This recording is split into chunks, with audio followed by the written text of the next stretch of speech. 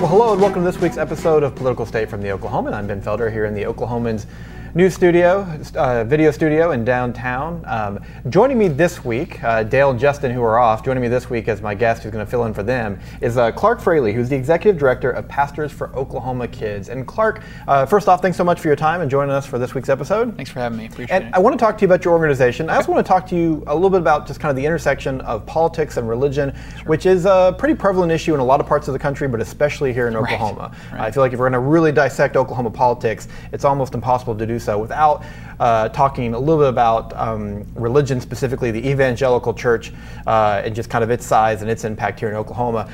Let's save that for a little bit later in the episode, but let's first start by talking about your organization, Pastors for Oklahoma Kids, which you are now the executive director of, a two-year organization. First, tell us a little bit about the background of this organization and kind of how we got to where you are right now. Sure. So it's just briefly, it's a pretty cool story, but in 2016, I was kind of in the midst of working with local schools, and we were noticing their needs were changing from items that we wanted to donate at the beginning of the year, kind of like K-cups and things for teacher lounges, to they were saying we don't have copy paper early in the year. And so we would come in the fall and say, how can we bless the school? That's all we wanted to do. We wanted to try to just help the school out.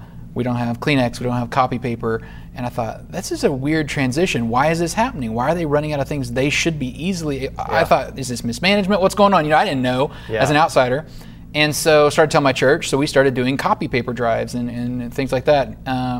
And then in the wake of a state question that we had at that time that was supposed to help funding, because we kind of realized, okay, there's a funding crisis. 2016 rolls around, we realized that. Statewide, the sales tax that would go towards teacher pay and some other education funding. And when that failed, and then kind of the rhetoric that came out of that, and at the same time, I should have mentioned, there was some things coming out of a state rep that had said something in an email about atheist-based schools. There was also a pastor who'd written an article in the Tulsa World that had mentioned that you got to pull your kids out of schools.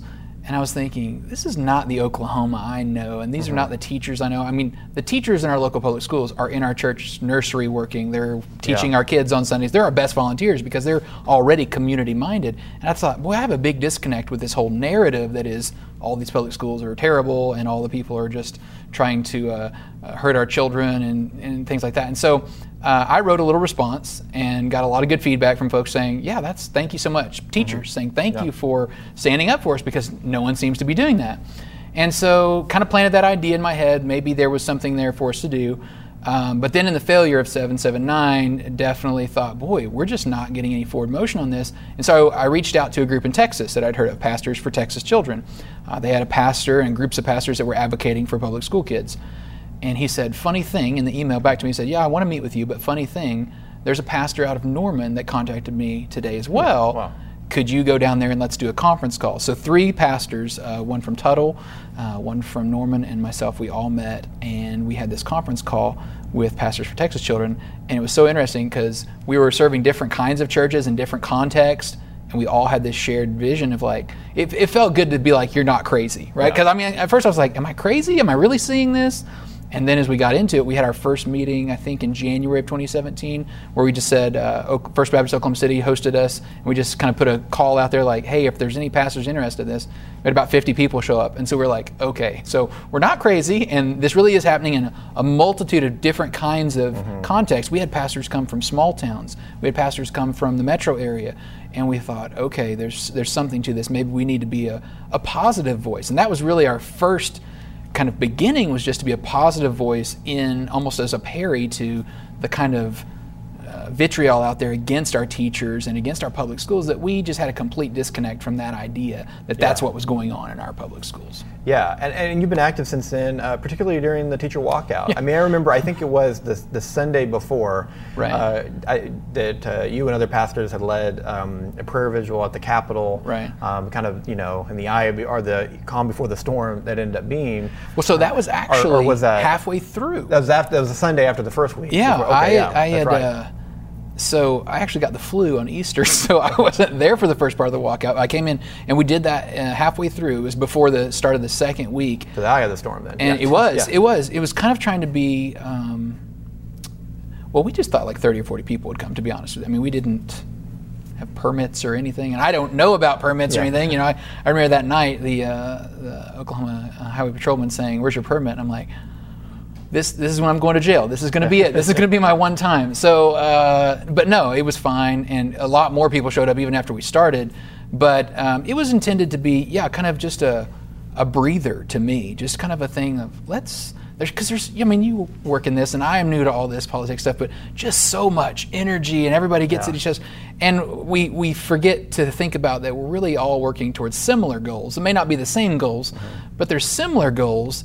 And even in that week of walkout, there's crazy things being said by all kinds of different people. And it was just kind of like, let's put the focus back on this. I mean, clearly we felt like we needed divine intervention to come up with a plan at all because there was gridlock. It just felt like, I remember saying that night, there's gridlock. And I just kind of introduced it. We had lots of other pastors pray and speak and sing that night. But I just remember thinking, we need something to break this up. It didn't feel like it was going to get broken up just by people talking at each other anymore. Yeah. Well, you're right. At that time, it did seem like it was going to take a miracle, so to speak, to end it.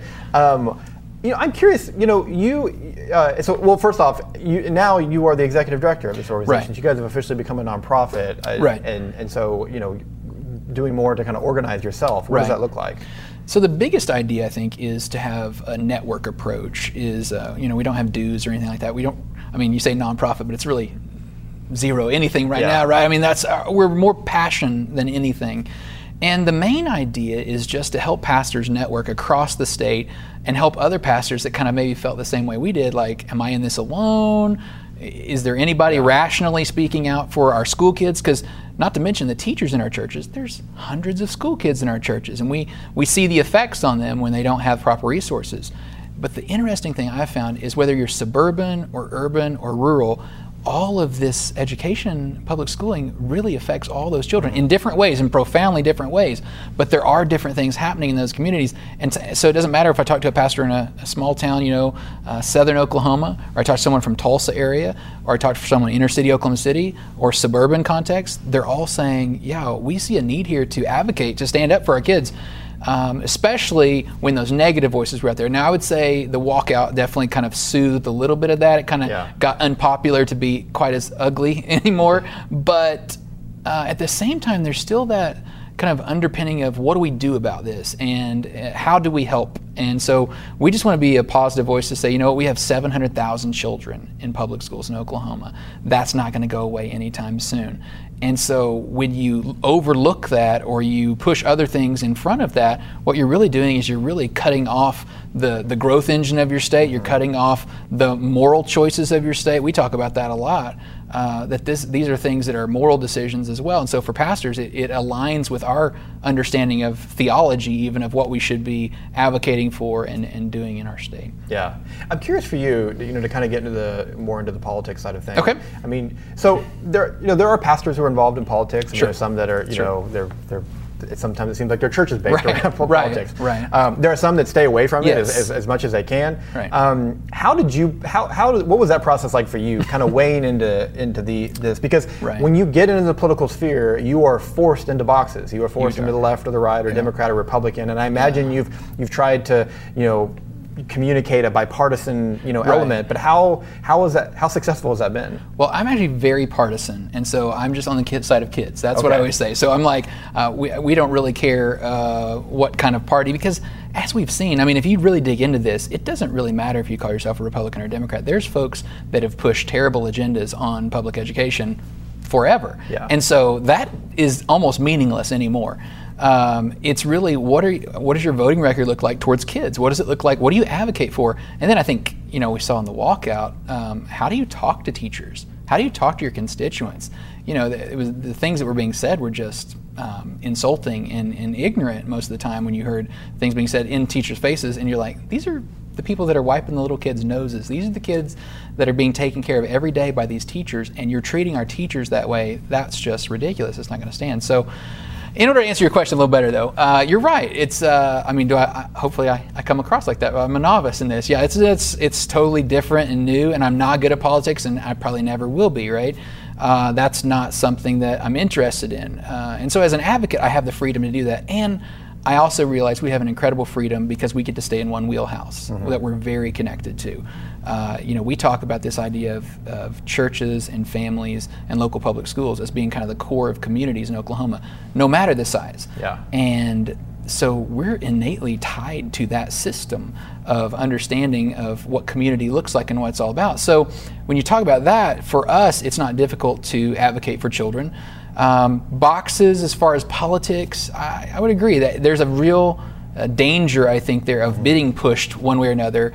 And of course, it's a lot easier for our critics to say, well, you're this or you're that. Yeah. And I just kind of sit back and chuckle because those just kind of fall off of us like water because we know who we are as pastors. We know, and people know us. They know our track records in these towns of taking care of people, meeting physical needs, meeting spiritual needs. So the insults that might come out or something like that about, well, you're a left group or you're a right group or whatever, none of that really matters to us because we know what our mission is. And I would say that's one of our strengths, and that I've found is we're really well defined as to what we're doing. Pastors for Oklahoma Kids is looking out for these kids' things. We're looking out for children, and as a result of that, the teachers flow into that because the teacher is right there with the kids. So, I think it's very easy to define that. We have folks from mainline churches, we have folks from liberal churches, and we have folks from very conservative churches all working on the same thing, which to me, I always think, I'm telling people that's amazing because you don't see that in anything hardly. I mean, even in doing good things, usually, projects where you want to do missions work or something, you hardly ever see all three groups working together. So to me, I'm really excited about it because of that, because we see we have leadership in all of those realms working on one thing. Yeah. And to me, it's really interesting. Yeah, and I imagine probably not a coincidence you're wearing a purple tie, maybe. It is. Okay. It's just a coincidence. Okay. Yeah. And a lot of times when we talk about religion and politics, Right. I think more times than not, it's focused on kind of the extreme right element. Sure. And that's not a completely fair depiction of all people, of all religious people involved Right. in politics, because you see there are ministers who are Democrats that are serving in the legislature, and Right. you see churches that are, like you said, that are liberal or conservative. But a lot of times when we talk about religion and politics, we're talking about social issues, whether it's same-sex marriage, abortion, Right. Those kind of things. It's usually not so much involved in like tax policy, Correct, and funding and that Right. kind of thing. But you guys have kind of tried to inject religion a little bit into that, saying that we have kind of a moral imperative. I'm curious, how would you kind of talk about Oklahoma as a whole, the religious community as a whole, which is diverse, but if we're particularly talking about that kind of evangelical strain that's been a force in Oklahoma politics, has there been kind of a shift at all, do you think, in what's top of mind for them? I mean, are we seeing a movement away from social issues to looking at these issues of sometimes that are referred to as social justice? I mean, how would you kind of talk about that? Yeah, so I think for me personally, it felt very eye-opening, and it continues to feel eye-opening just because I felt like I was keeping my head down and trying to do my job in my little zone, if you will. And I've talked to a lot of teachers that have kind of echoed the same thing. Keep our head down, do our job, do it as well as we can with the resources the state gives us. And I felt like as a pastor, and a lot of pastors identify with this as well, we're trying to do that same thing and kind of hope that everyone does the right thing up in Oklahoma City in order to make that all work together. And then when we kind of found out that wasn't true, and we tried to have conversations with these people, and they shut their doors, or they mocked us, or they just said, this is the way it is, you don't know what you're talking about, that was very eye-opening. And so it continues to be eye-opening. I mean, we're learning things. Some of us, this is the first time we're learning some of these, like the article series that you did on where Oklahoma's falling short. I think for me, reading that, I was like, I had no clue the other areas were that hurting. Yeah. And if you want to talk about, I think it might be a little much to say that we're injecting religion into the budgeting process, but I think definitely what we're trying to do is say there's a principle taught even in the New Testament where Jesus says, where your treasure is, there your heart is also. He doesn't say that the money follows your heart. He says where your money is, that's your clear indication of where your heart really is. And so pastors, I've heard them joke about that before. You want to tell someone's priorities, don't ask them what their priorities are, but say, let me see your checkbook, and we'll show you what your priorities are. If we apply that principle, so we're not saying that's a mandate or anything, we have no budget vision for that, other than to say, that's a principle taught in the scriptures, and if we go look at our budget, then that is a moral document because it does say what we we favor most. And so if we have a 5 or 10 year plan for roads and bridges, but we have no plan for our public schools, clearly we have our priorities out of whack. To me, that's to me. And I think to most regular Oklahomans who are keeping their heads down, doing the work in their area, and expecting everyone else to do the right thing. Yeah. I think that's kind of what we hit on. And that story that I've told and talked about to different people, that they just weren't paying attention in a lot of ways because they just kind of thought politics is its thing, education's its thing, the school's its thing, church is its thing, and we'll all do the right thing and everything will work out. And then you find out some strings are being pulled, and of course, who knows how all that works, but the folks that are up here definitely need to be able to have a conversation with the people back home and say, this is why I'm making decisions that are affecting your public school.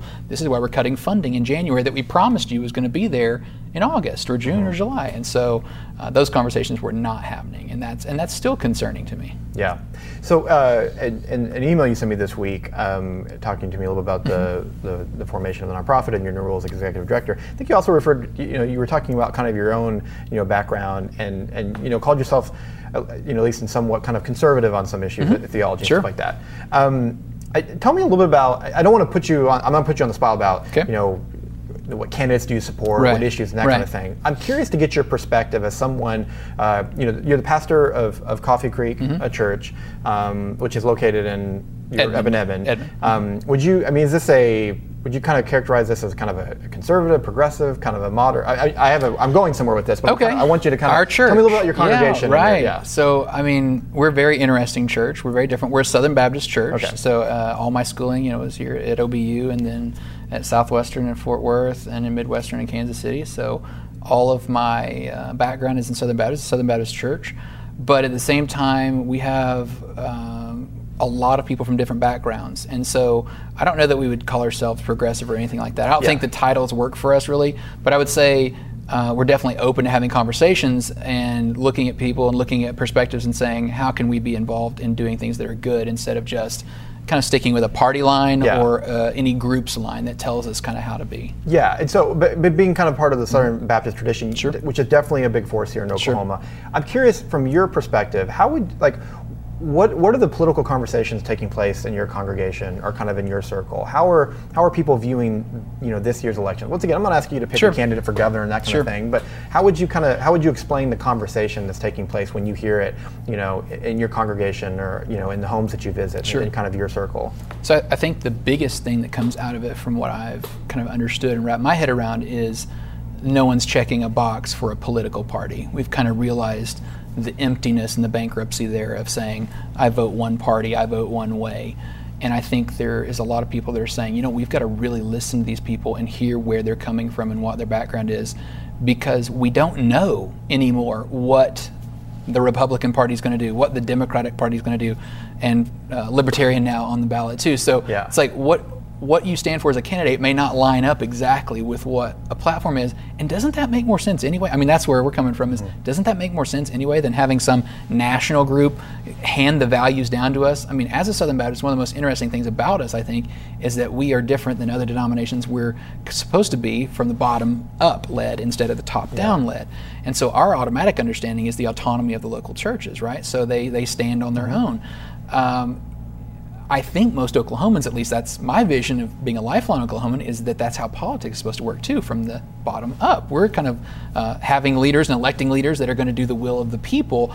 When you hand a platform down and say everybody has to sign off on this, to me that's a violation of that idea. It's a violation. And people say, well, it's for ease so that we can have a template of what everyone agrees with.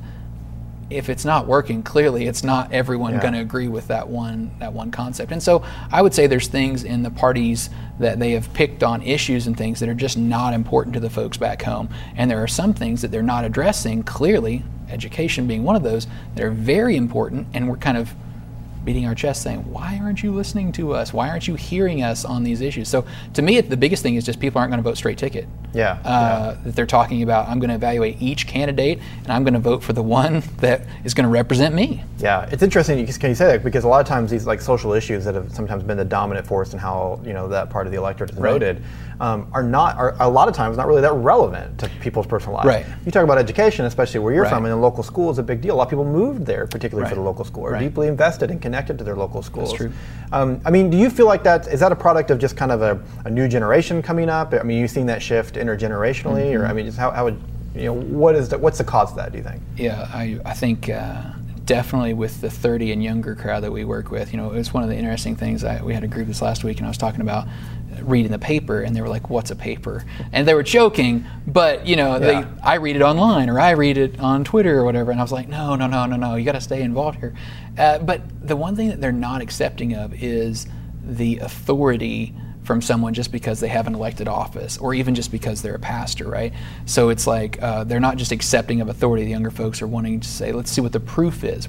How are you proving that you are relevant? How are you proving that you are worthy of that title or that office, that I should even have any listening, I should give you any voice in my life? And I think that's interesting, and I think that is a shift. We took for a long time, it feels like we took an authoritative view, and someone would say, well, this is who I am, this is the party I represent, so we'd say, okay, we have to just agree with this person, no matter what their life looks like, or if their actions back up what they're saying, we just kind of go with it, and that's a different shift. I'm not sure that's going to happen soon, but I think if the younger people will start voting, then I think that will happen more quickly. But what I did see that was interesting with the walkout, I think, is it used to be, I think you could say some of those things and get away with it and just be like, oh, well, that's old so-and-so. And we saw that's not, I mean, with all the incumbents that got knocked out, some of the folks that were saying some of the worst stuff to our teachers, you got to be at least respectful to these people, even if you disagree. I never have a problem with someone that disagrees with me, but I'm like, can we have a conversation? Yeah. Can we just talk about the ideas instead of name calling, instead of labeling people? Can we have a conversation about the real ideas? Because there are real ideas to talk about.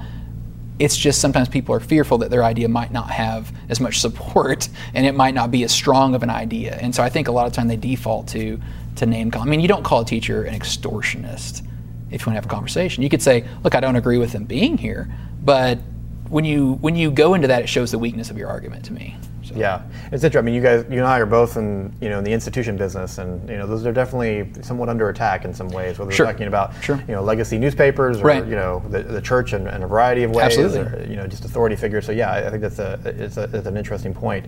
Finally here as we wrap up, I'm curious for you.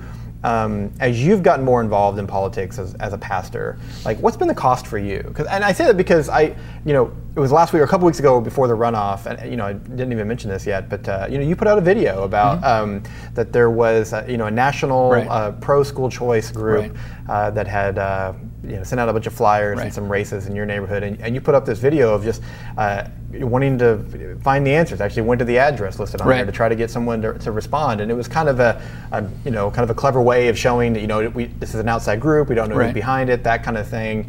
As people know you, still know you as a pastor, but also now know you as kind of a political activist in some regards. How's that changed things for you?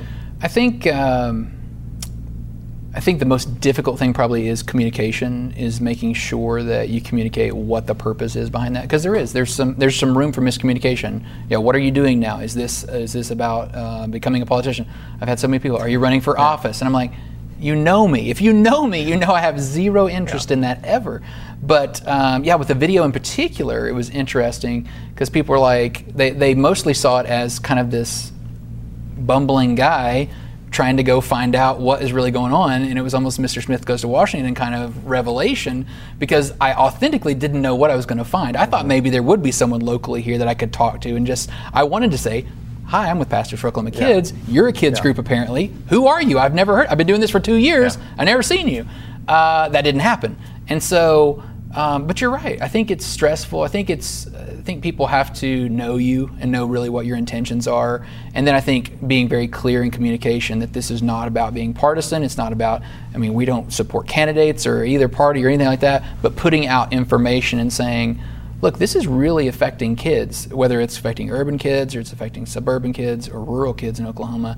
These are big things. And when people make these decisions, we at least need to make sure the voice of the people it's affecting are being heard. And that's really what we're trying to do. And as I said before, stand up for our teachers and things, and just an unfair attacks on our schools. Yeah. And finally, so how do you guys plan to be involved in this election this year? Yeah, so, and back to the walkout too, again, that wasn't expected. So that kind of, we had to shift everything at that point. Prior to that, I'd only been to the Capitol one time that session, and was just trying to be a voice for the 700,000 kids. So again, advocacy, I think just keeping that at the forefront. Saying to our legislators, and especially with so many new folks coming in, letting them know who we are, and just letting them know, we're there to just offer another perspective on what our teachers are doing and the activity of our schools. And we're there to be, honestly, Will Rogers said it that way one time. He said, we can't all be heroes, that some people have to sit on the curb and clap as the parade goes by. And I think that's kind of our job, is we're there to kind of clap on and for the kids in the parade, for the teachers, and say, look at this good work being done, and look at, with the few resources we have, look at what's being accomplished, and what could we do if we really got behind them. Yeah. Well, this is definitely a time where we're seeing people who have not been involved in politics get involved in ways like you just talked about yourself. And during the walkout, heard so many people say this was their first time at the Capitol, or at least the only time they've been there is to take wedding photos or something like that. So this is definitely, as we've talked about in this show before, a really interesting year for Oklahoma politics. And we'll have to see in November what kind of election shifts we see, but the involvement of people, especially those who haven't necessarily been deeply involved, is already really evident, and it's going to be interesting to watch this year. So Clark Fraley with Pastors for Oklahoma Kids, thanks so much for coming on the show. We really appreciate it. That's going to do it for this week's episode of Political State from the Oklahoman. We'll be back next week. Maybe I can get Dale and Justin to actually get back into the studio with us. But for the Oklahoman, I'm Ben. We'll see you next Friday.